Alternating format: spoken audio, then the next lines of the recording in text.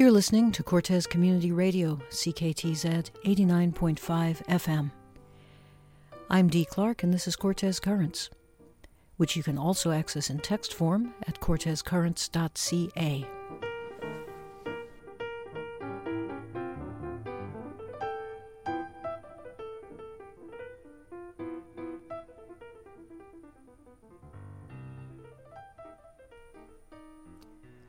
Public opinion and federal and provincial policy are finally swinging at the 11th hour towards protection of the pathetic remnants of BC's old-growth forest, and possibly even to reform of forest management practice. In response, the timber and pulp industry appears to be mounting a last-ditch PR effort to defend its traditional extractive model and to discredit its most vocal critics. One fingerprint of this effort could be found in a recent Times Colonist opinion editorial by Alice Palmer. Published on April 20th, her article reassures readers that the supposed fact that less than 3% of BC's productive old growth remains standing, and the implicit suggestion that we're about to lose that too, are both patently untrue. There is actually much more old growth left, and the majority of it is protected from logging. Ms. Palmer goes on to define old growth. She then cites some statistics from forestry consultants, reports from 2020 and 2021, but without any authors, titles, or links. One set of data indicates concern because only about 3% of our old growth still stands.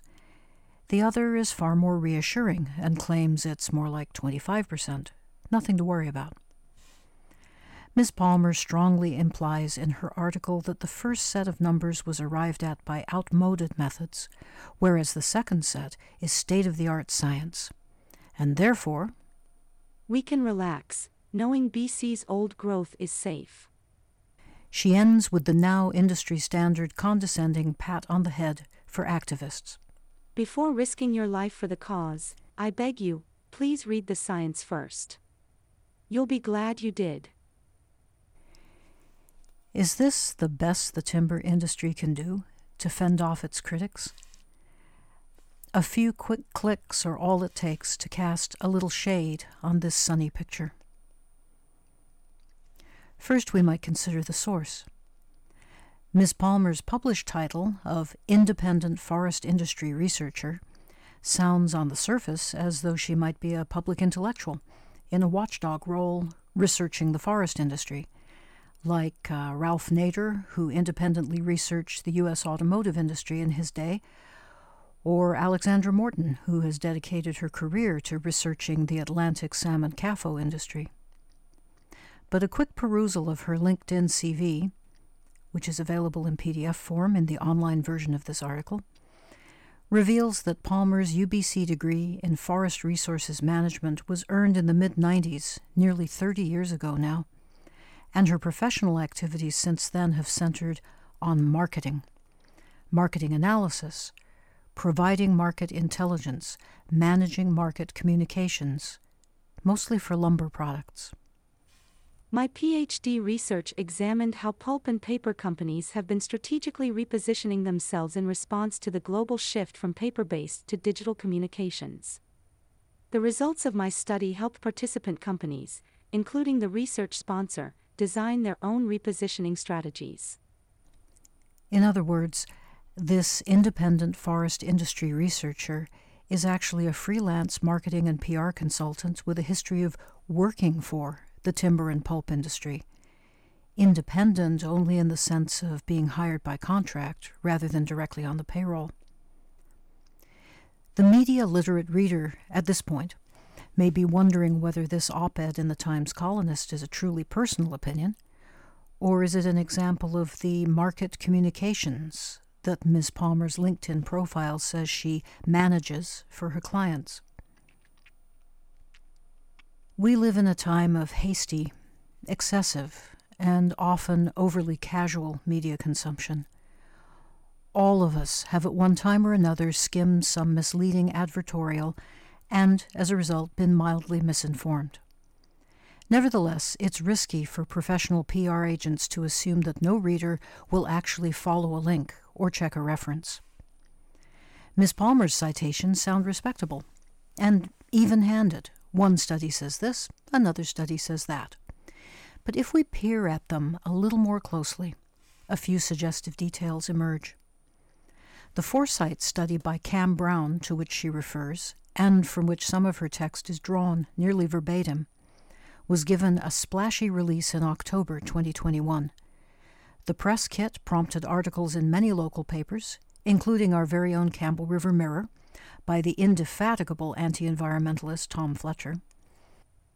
But perhaps even more showcasing occurred in trade, industry, and investment news sites such as Business Intelligence. The Council of Forest Industries, COFI, fears the public isn't getting an accurate picture of how much old growth is left in BC on the Crown Harvest land base, so it commissioned an independent forestry consulting firm, Foresight Consultants, to do another assessment of old growth in BC, and it arrived at a very different number, 30%, not 3%. So what is COFI, C-O-F-I?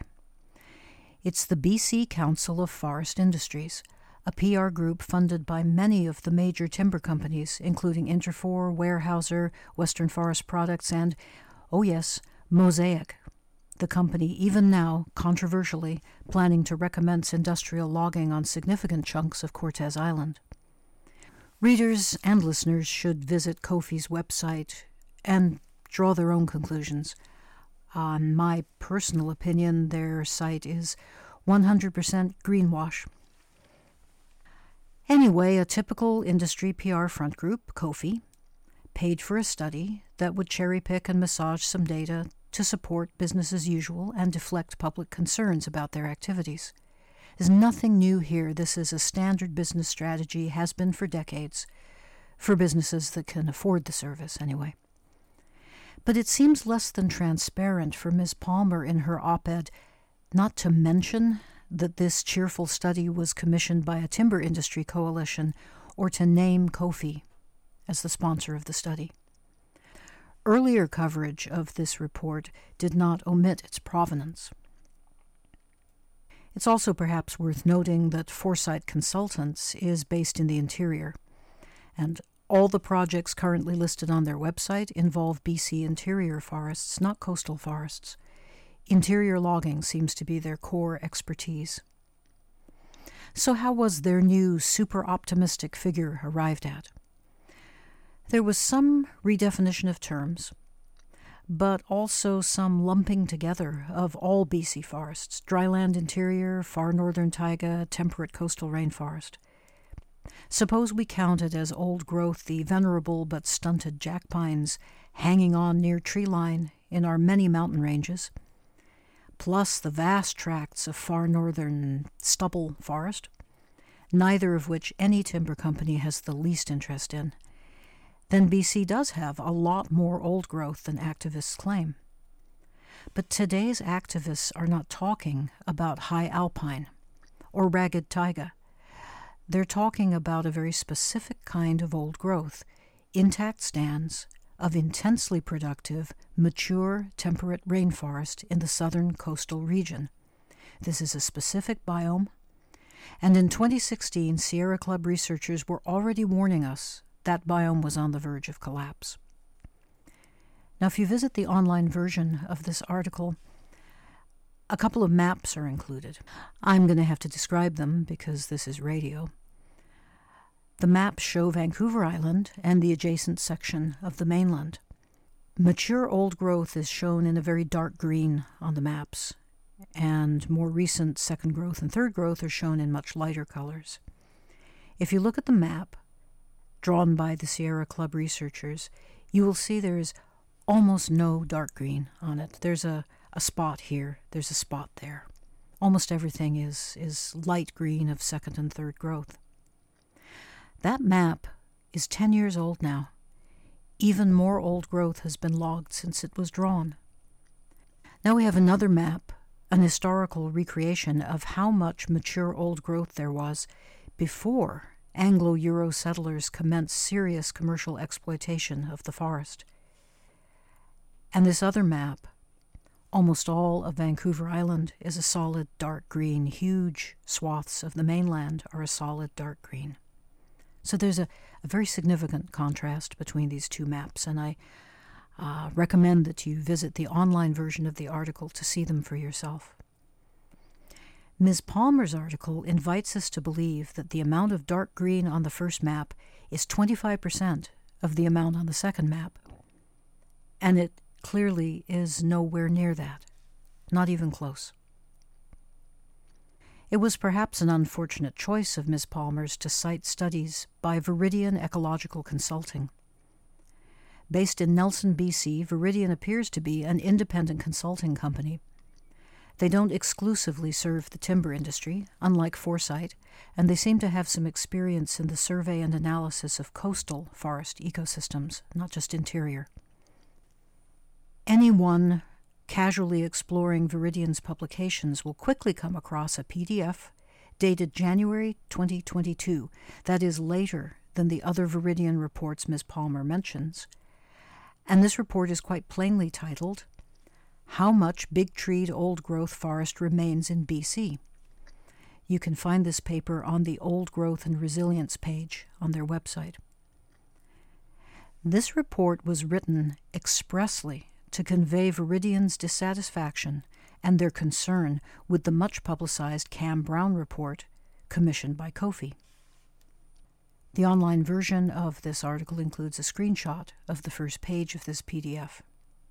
Cam Brown's report, the one from 2021, the one whose soothing conclusions Ms. Palmer invites us to accept uncritically, and I quote, "concerns us as ecologists because it relies on three fallacies that have dogged the implementation of sound forest management over recent decades." Now here are the three fallacies from the Viridian report. Number 1.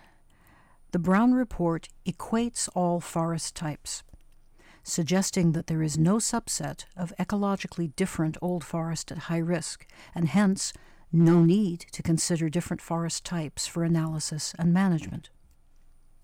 Number 2, it ignores that current policy directs protection away from these most at-risk forests. And number 3, it equates protection with area outside the timber harvesting land base, ignoring the very different management status of these two designations and the very differing distribution of forested ecosystems typically found inside and outside the THLB.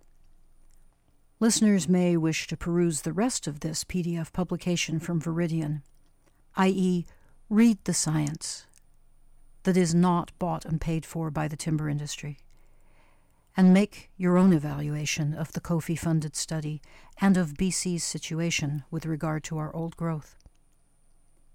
Both in the October 2021 press release cycle and in this latest op-ed, the timber industry's PR agents have emphasized the theme of modern and up-to-date, implying that their analysis is the most recent, it's the last word. They're pushing the message that forest activists are working from obsolete data, and their passionate urgency is therefore misinformed, not science-based. Even as Ms. Palmer acknowledges that, quote, "the numbers are still up for debate," she nevertheless concludes that the debate is now over, and our increasingly scary assessments of remaining coastal old growth over the last 20-plus years are misleading. And yet, the 2022 publication from Viridian suggests this debate is far from over. Is Ms. Palmer's op-ed the industry's response to Viridian's 2022 publication? Or was she merely unaware of its existence? As published, her article appears to try to sweep the latest Viridian report under the rug and pretend that the COFI report remains unchallenged. The omission of links, authors, titles, and other provenancing only adds to this unfortunate impression. If anyone is making misleading claims, in my personal opinion, it's the timber industry and its PR agents. And one more editorial comment. Shame on the Times columnist for not fully and explicitly disclosing the author's financial and professional affiliation with the timber and pulp industry. The opinion page is not traditionally held to the same standards as news reportage, but nevertheless, it should not become a free podium for advertorials promoting commercial interests. Not in my opinion. Please note that the voice samples used in this radio production are not real people. That is not the voice of Alice Palmer, nor is it the voice of any representative of any business magazine. These are synthesized computer voices generated by a text-to-speech algorithm. Just a reminder, the views and opinions heard on this program are not endorsed by Cortes Community Radio, its board, its staff, its membership, or any granting agency, but are those of the writer, producer, and guests.